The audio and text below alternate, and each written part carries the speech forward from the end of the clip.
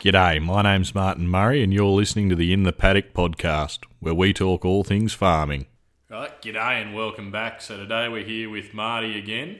We've just watched episode 1, season 2 of Clarkson's Farm, and Marty's actually probably missing a fair bit of context here because he hasn't seen the rest of season 1. He's only seen those first 2 episodes, I think we did. Yeah, that'd be right, Mars. The first 2 episodes, and then I didn't do my homework before starting the second season, so yeah. I should give you my login to Amazon. No.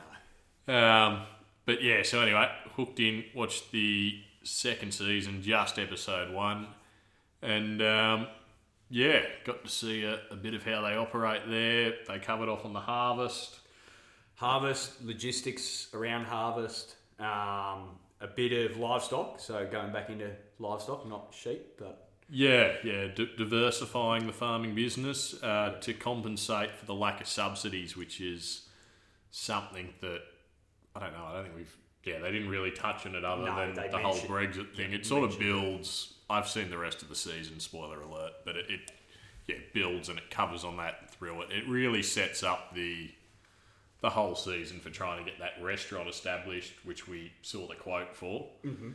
And, a few other things.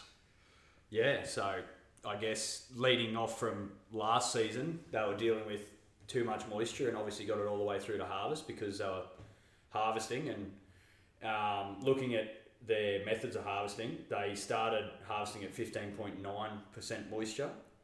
Yeah, and again, because you didn't see the rest of it, it did one of those classic things like it did with our summer crop here this year. It started really wet, then turned dry. Yeah.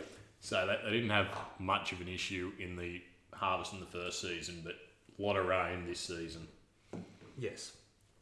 So 15.9, and their normal take rate or receival rate is 15.5% moisture, which is 3% above us. Yeah, which I can understand with the high rainfall environment and a lot of cloudy weather. It'd be very hard to dry crops down properly, but there'd have to be a lot of grain drying going on within that region.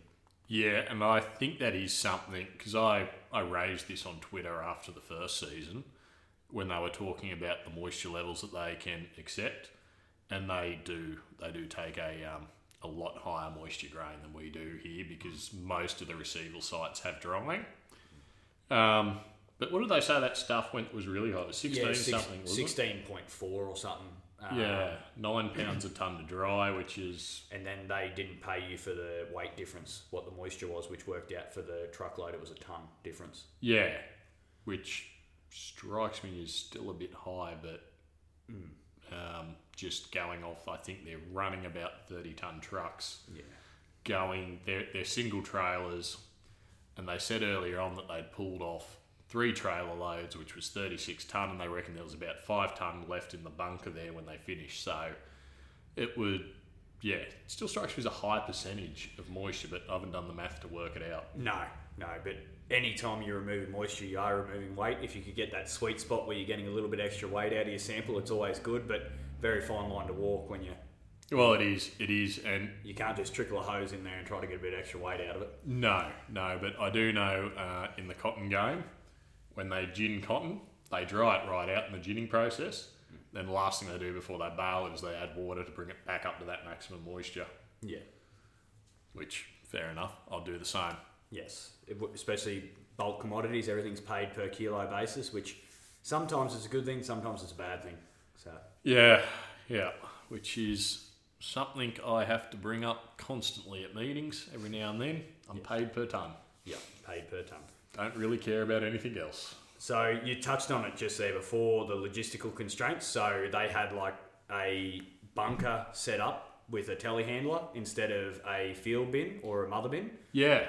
Yep. So, and then they were loading pretty much out of that into trucks, and truck drivers were really hard to get at that point in time. Yeah, which was interesting because you've got you got that bunker set up, but they didn't have any contingency for if they couldn't get the truck, which they should have known they couldn't because of the truck driver shortage. They'll end up having 5 tonne on the ground that got rained on. With no tarps and no way of waterproofing at all. It was just a dump and run and hopefully load it the same day. That's it. And you touched on it there. It's like, well, why didn't they just put it back in the chaser bin and park it in the shed and Got no idea. Why not? Yes.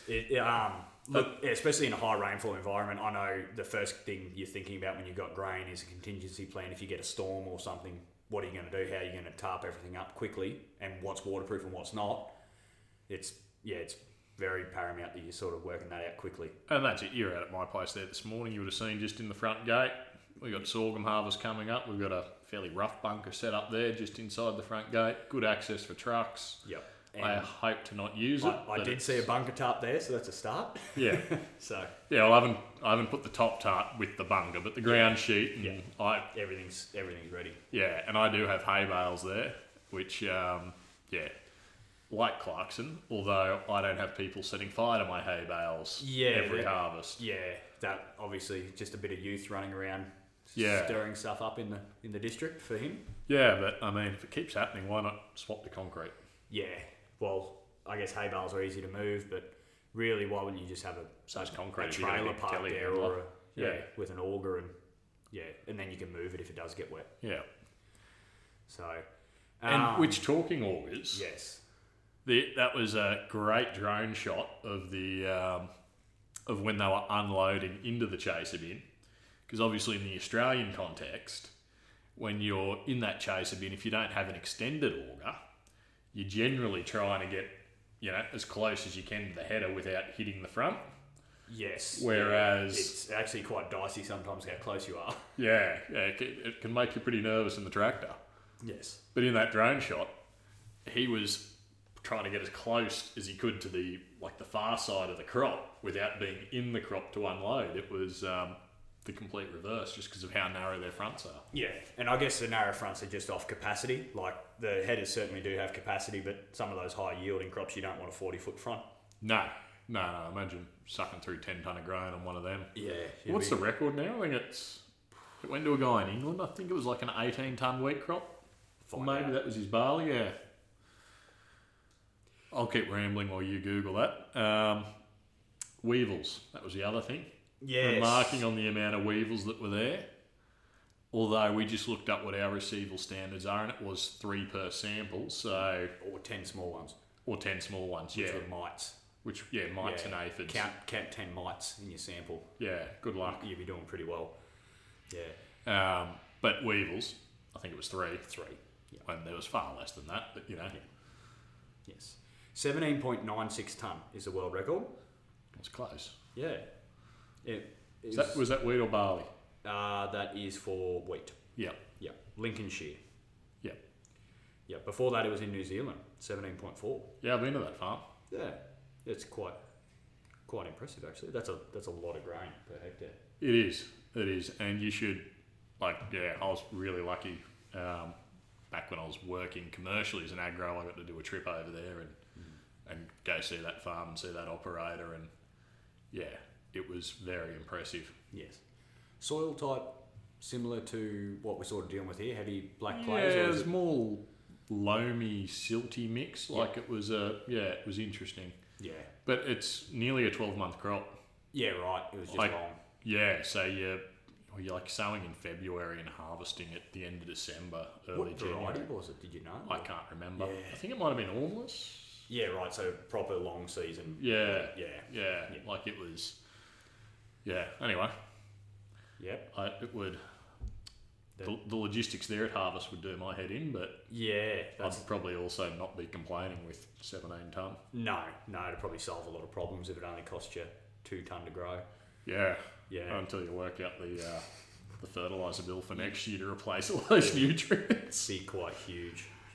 Which, although complete tangent here, but world record corn crop, I think it's about 42 tonne a hectare of grain. Yeah. Jesus. Yeah, I know, you're cutting that for silage, you're doing well. Oh man, that's a huge crop. Yeah. Yeah, that's... God, just in product removal alone off that grain, let alone what's tied up in that stubble for 12 months. That's quite impressive. That'd obviously be out of a soybean rotation most likely, or... I think they just grow soybeans just for something different over there. Old mate has... I mean, it's been a while since I've looked up that. I'm just Googling it now. While you're talking corn too, I didn't realise that because he said the corn's ready to harvest, and I'm like, oh, they got corn at the same time as they got wheat, but over there they refer to pretty much any crop that's ready to harvest as corn. Yeah.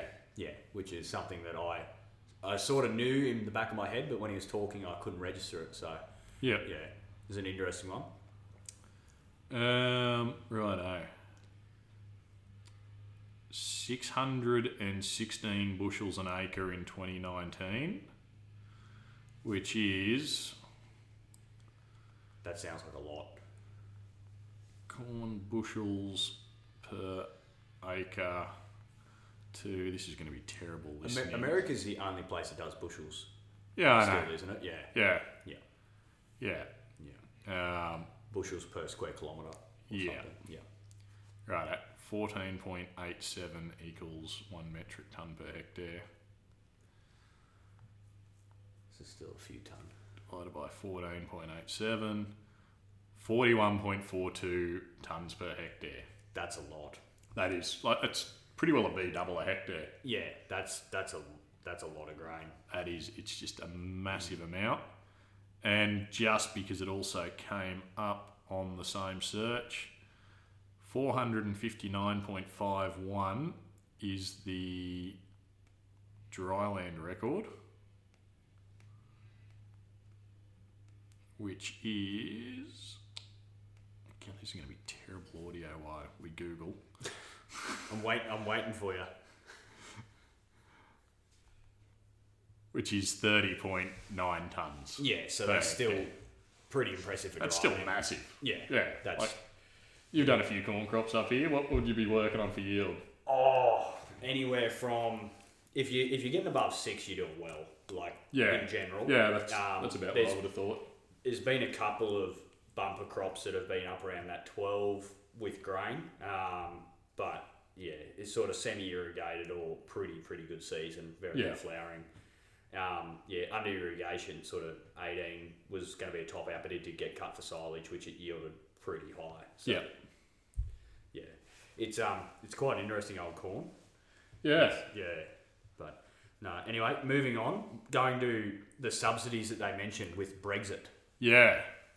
So, how much do you know? Do you know much about their subsidy scheme? Not a great deal, other than they get subsidised to have farmland, essentially. Pretty much. So they used to...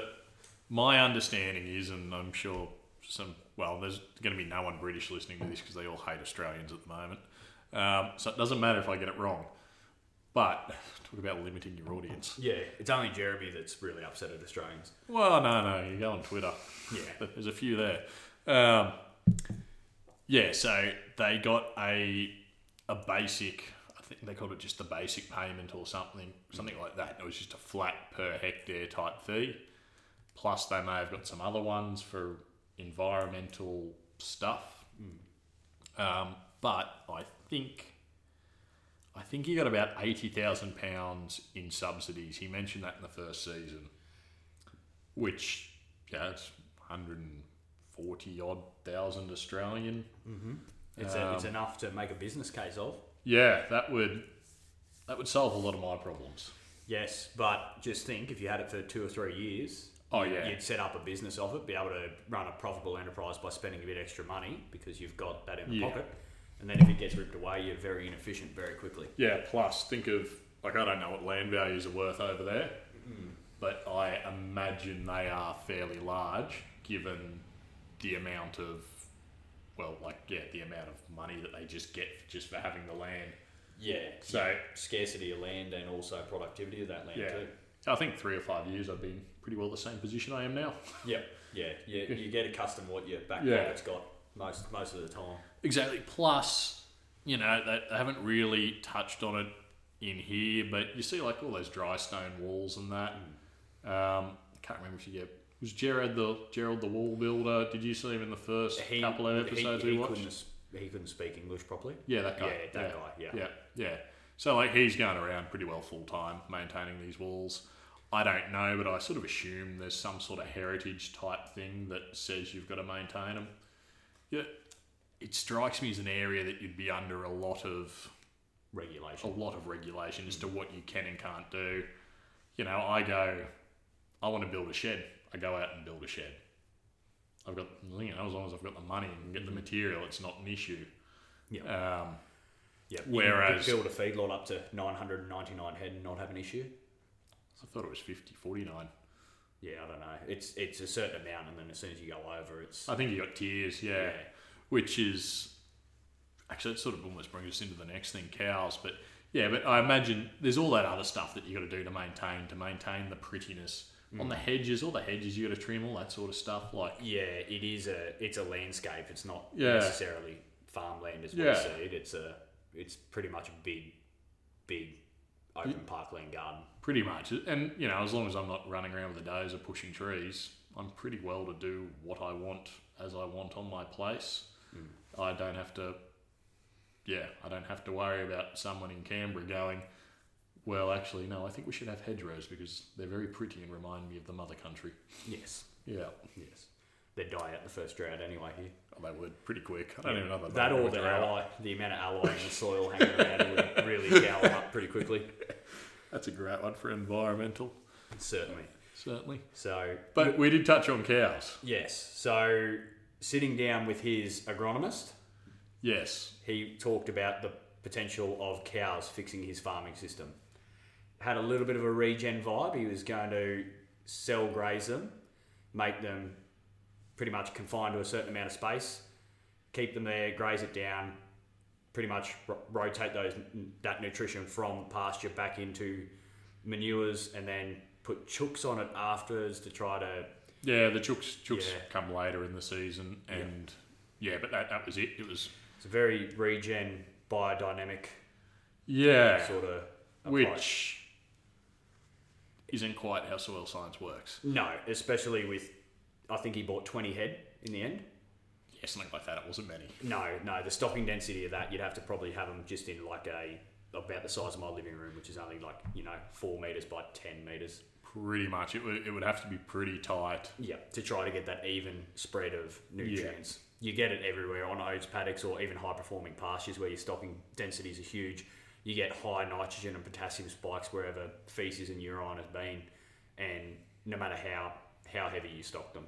So it's honestly feedlotting, as you said. Yeah, that's probably your better answer. Yeah, he would have been better off buying 100, 200 head, putting them in a barn, feedlotting them, putting all the grain back through them, and then pulling that manure out and spreading it. It's a very, I guess, inorganic system, but it'd be the most even if you want to continue his cropping without the fertiliser inputs, which is what he was sort of aiming at trying to achieve. And that is the thing you got to remember, and I've harped on it a fair bit in the podcast, is every tonne of beef, every tonne of wool, or kilo, whatever you're measuring in, every tonne of grain that you pull off your place, there is a, element of nutrition that is coming off with that. Yeah. For every tonne of wheat, I think it's 20 units of nitrogen. It's about 3 units of phosphorus. It's you do need to replace all of that, otherwise you are mining your soils, and your manures and that sort of thing from cattle that are grazing your pasture are only cycling it. They're not replacing anything. They're just pulling it up from the ground and dropping it back on top. It doesn't necessarily make the ground more fertile. Yes, and that's the thing is if you are having a highly productive system, removing a lot of tons of beef, you're removing a lot of product, whether that be phosphorus, potassium, sulfur, nitrogen. You're still removing it. Yeah, and I actually used to do agronomy for a guy that did this really well. He had his cropping areas weren't massive. I think they're about the same size as mine, about 200 hectares. But he ran a feedlot, and so all the grain, all the straw, he just cut it all, ran it back through his feedlot, and then ran it all back out on the crop as manure. And if you're there wondering, hang on, isn't all that beef going off, is that still nutrient export? Yes, it is, but he was still also using fertiliser. Plus, the feedlot was at a size where he needed more than what he could produce. So he was buying in grain and hay as well. And, of course, when you're buying that, you're buying in nutrients, some of which are exported in the beef, but some are left in your pens, scooped out and spread, and away you go. Yeah, so was it going to solve his nutritional issue that he was trying to rectify completely? Probably not. Probably not, but it does make for a nice story to sell to the council, which he's got big issues with. Yes. Find out later. Yes. And nice little selling point for it at the shop. Yes, certainly. And that's another addition since I'd last watched, is he's actually created an on-farm store to sell some of the produce. So that was like sort of the main storyline throughout the last season. Yes. Was, there was him getting into farming, how do I farm, and then him setting up the farm store. That was like the two main plot points I get. Mm-hmm. Which is an interesting dynamic, is something we rarely ever think about within Australian agriculture, where you think about kilograms per hectare, yield, productivity. We don't think about value adding. We don't think about how do we take our raw commodity and take it to the next level so it's a consumer good.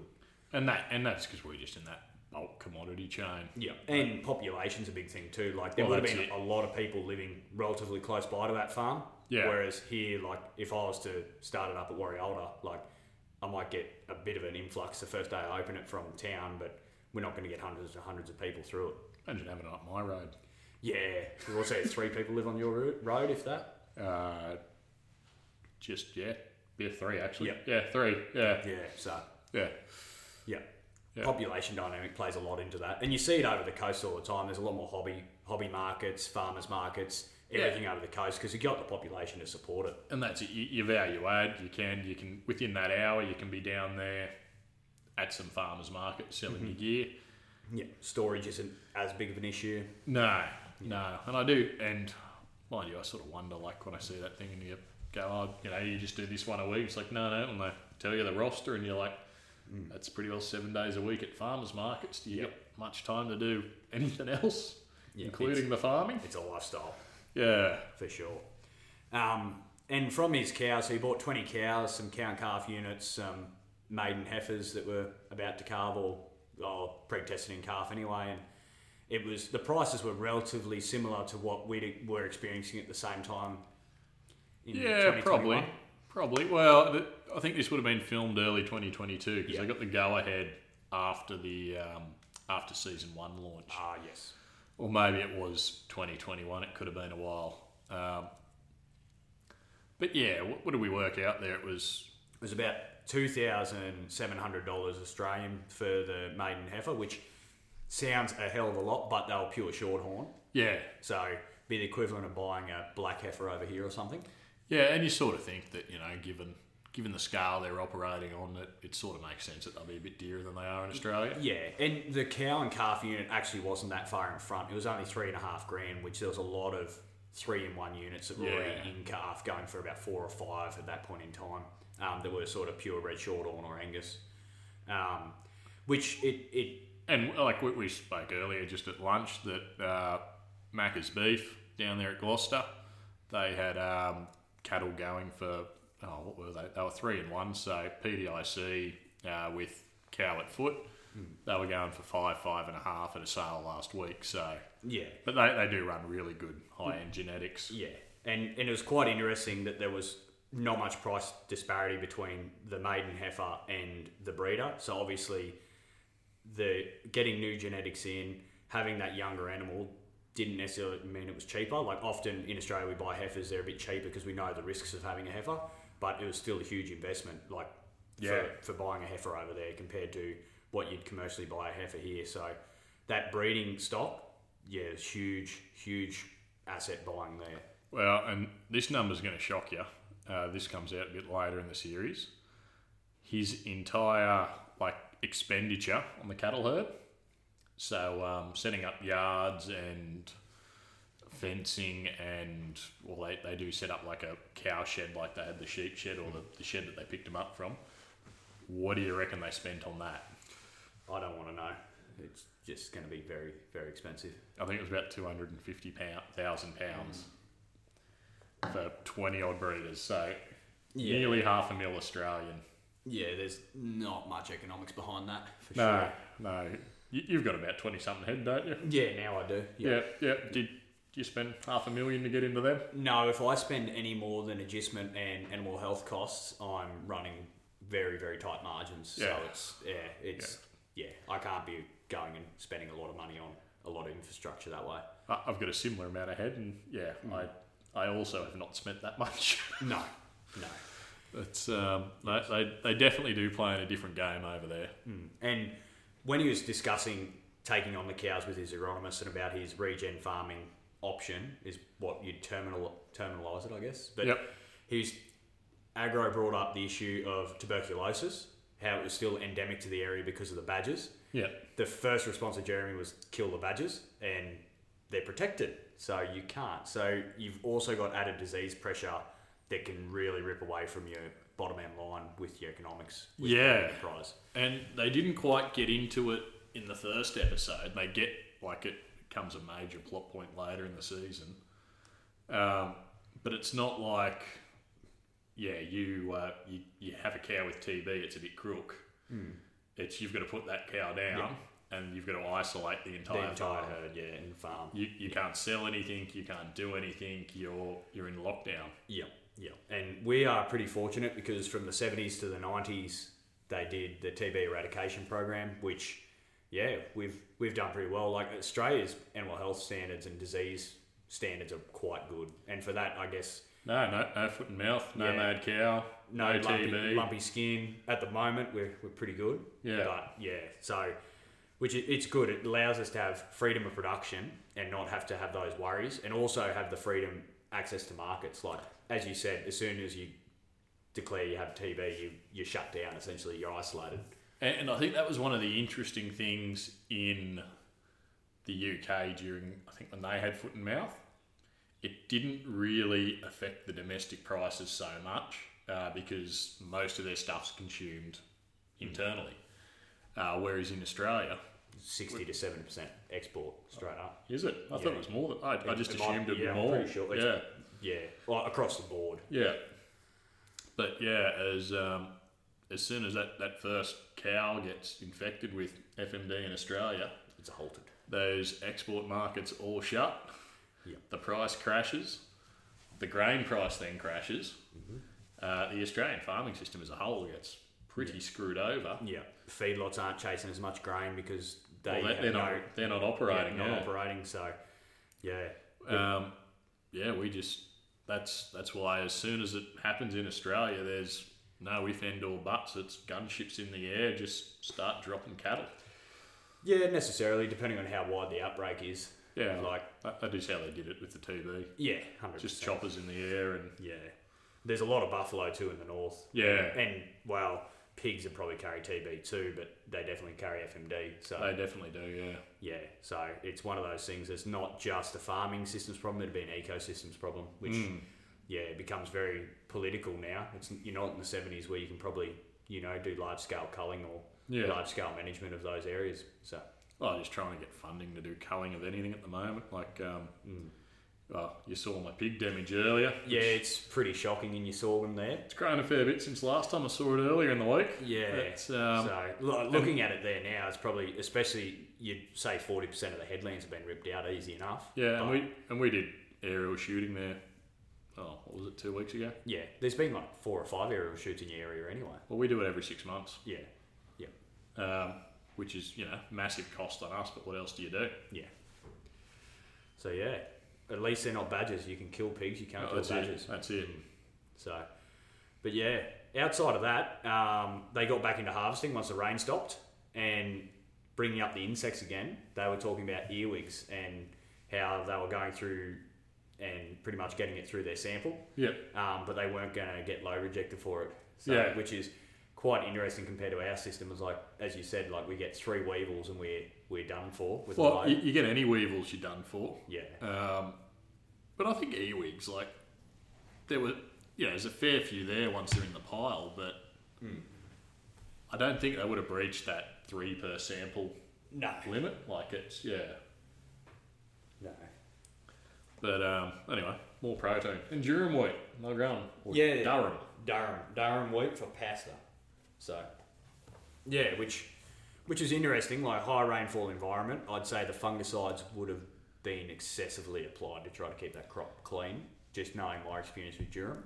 Yeah, I'd imagine you'd probably be doing that anyway, wouldn't you? I'd say you would in a high yielding, but your disease pressure would probably, you'd have some sort of threshold for your bread weeks. I'd say. Yeah. Where you could probably get away without you'd have your head spray to try to protect it, but it probably wouldn't be as critical as what your durum would be. Yep. Yeah, I mean, I only did the one fungicide in mine last year. Yeah. Which, I mean, it was only going to get one. I should have done that out of the plane, to be honest. I think just driving up and down to spray it probably cost me more yield than anything else. It's quite interesting looking at some of the crops at the end of last year with plane applications, like as good as plane applications are, and sometimes you physically can't get on the ground, or as you said, you knock out, another 3% of yield because you've driven over it. It can be quite difficult to get the coverage, especially for something like a head spray. So you'll get directional, and you'll also get top down, so your top of your head's protected, your bottom's not, and it can, and your penetrate like into the canopy. It's very hard, your penetration. So, like with ground rig, you can pump a lot of water in there, get good coverage. Your ground rig will probably get you a better job all the time, but your plane's a tool, and when it's too wet to get on there, and you're not going to get on there for 7 days, and you're going to miss the boat, you better get in the plane. So. Yeah, what was that? $63 a hectare. It was 3% loss from running over it. From running over it. Well, I think it'd probably be higher than that because 3% would be on a 36 metre boom, wouldn't it? Yeah, on a 24. Yeah, so you'd be 5%. Yeah, which is plus all your weird and wacky headlands because of your trees and your banks. So all that fun stuff. $105 a hectare. Yeah, that's expensive. That it becomes very expensive very quickly. Yeah, makes planes cheap. Really does. Yeah. That would have been another 10 grand. Yes. Could have bought a new fishing boat. Well, I thought your cheap $800 one was going all right. Yeah, it was. Once I replaced the motor that snapped in half. You got the trailer registered too? Yeah, it's registered. Everything's registered. Yes. Well, that's good. I was just curious if you ever got past that dilemma. Yeah, no, that was a good morning at the RTA. Yeah. It would have been. Yeah, but dragged a boat all the way to Yamba only to have the motor snap into somewhere between the motel and the boat ramp. Oh, so it wasn't like halfway down to Gibraltar Range or something? No, that would have been... I would have felt better about that, honestly, than just as I got to the boat ramp. Yeah. Anyway, that's not what people are here to listen about. What else was there? Is that pretty well it? That is pretty much it for that episode. I'll be quite interested to see how they deal with the subsidy issues. There was a lot of images in the program of like Boris and a few other people talking about how agriculture won't be impacted by this Brexit. But I think... How many PMs have they had since Boris? Exactly. And I think it's quite an interesting conversation to have is how do you balance subsidies and also inefficiencies? Like we've seen it in the past, anytime any government gets involved or any trading government or trading body gets involved in any market, you have inefficiencies created. So whether that be the floor price in milk, the floor price in wool, you pretty much hold up these industries until you rip them away, and then a lot of people get hurt big time. So, yeah, and all the things going on in the world, I think we're one of the very few that don't have any subsidies.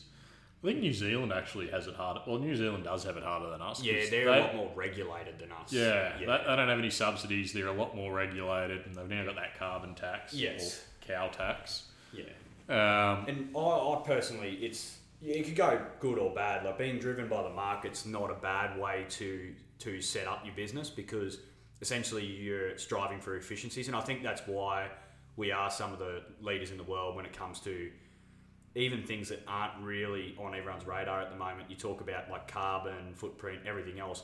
We've always been trying to maximise efficiency, and I sat through some carbon neutral 30 meetings with MLA, and the main thing that they were talking about was improving your productivity per hectare, per millimetre of water will naturally improve your carbon, amount you produce. So having a productive system and an efficient system is the gateway through to this. The more product you can turn off per hectare, you're minimising those overheads. Yeah.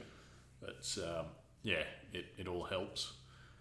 And, we can't even get ag tech grants in this part of the world. So it must mean we're already really efficient, unlike those poor buggers out at Moree or Armidale or all those blue ribbon areas that are getting those ag tech grants at the moment. Yeah, it's very sporadic where they seem to find a home for them. But, There's probably a lot more scope in our area to probably cover two aspects of it, like Armidale, very heavy livestock, Moree, very heavy cropping.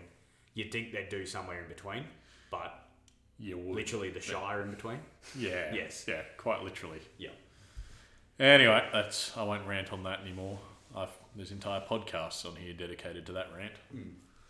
But yeah, anyway, I think that's it, unless you had something else. No, I think that's it for that episode. We'll have to crack in and watch another one to keep you guys updated on our thoughts on comparing Australian farming systems to British. the UK.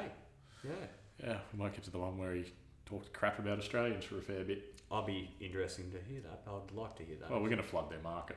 Oh, no doubt. With all of the boats and all the trucks heading to port and all of our bottlenecks we've got. Yeah, all that stuff. From the other side of the globe. Yeah. Yeah. Anyway, till next time, keep at it.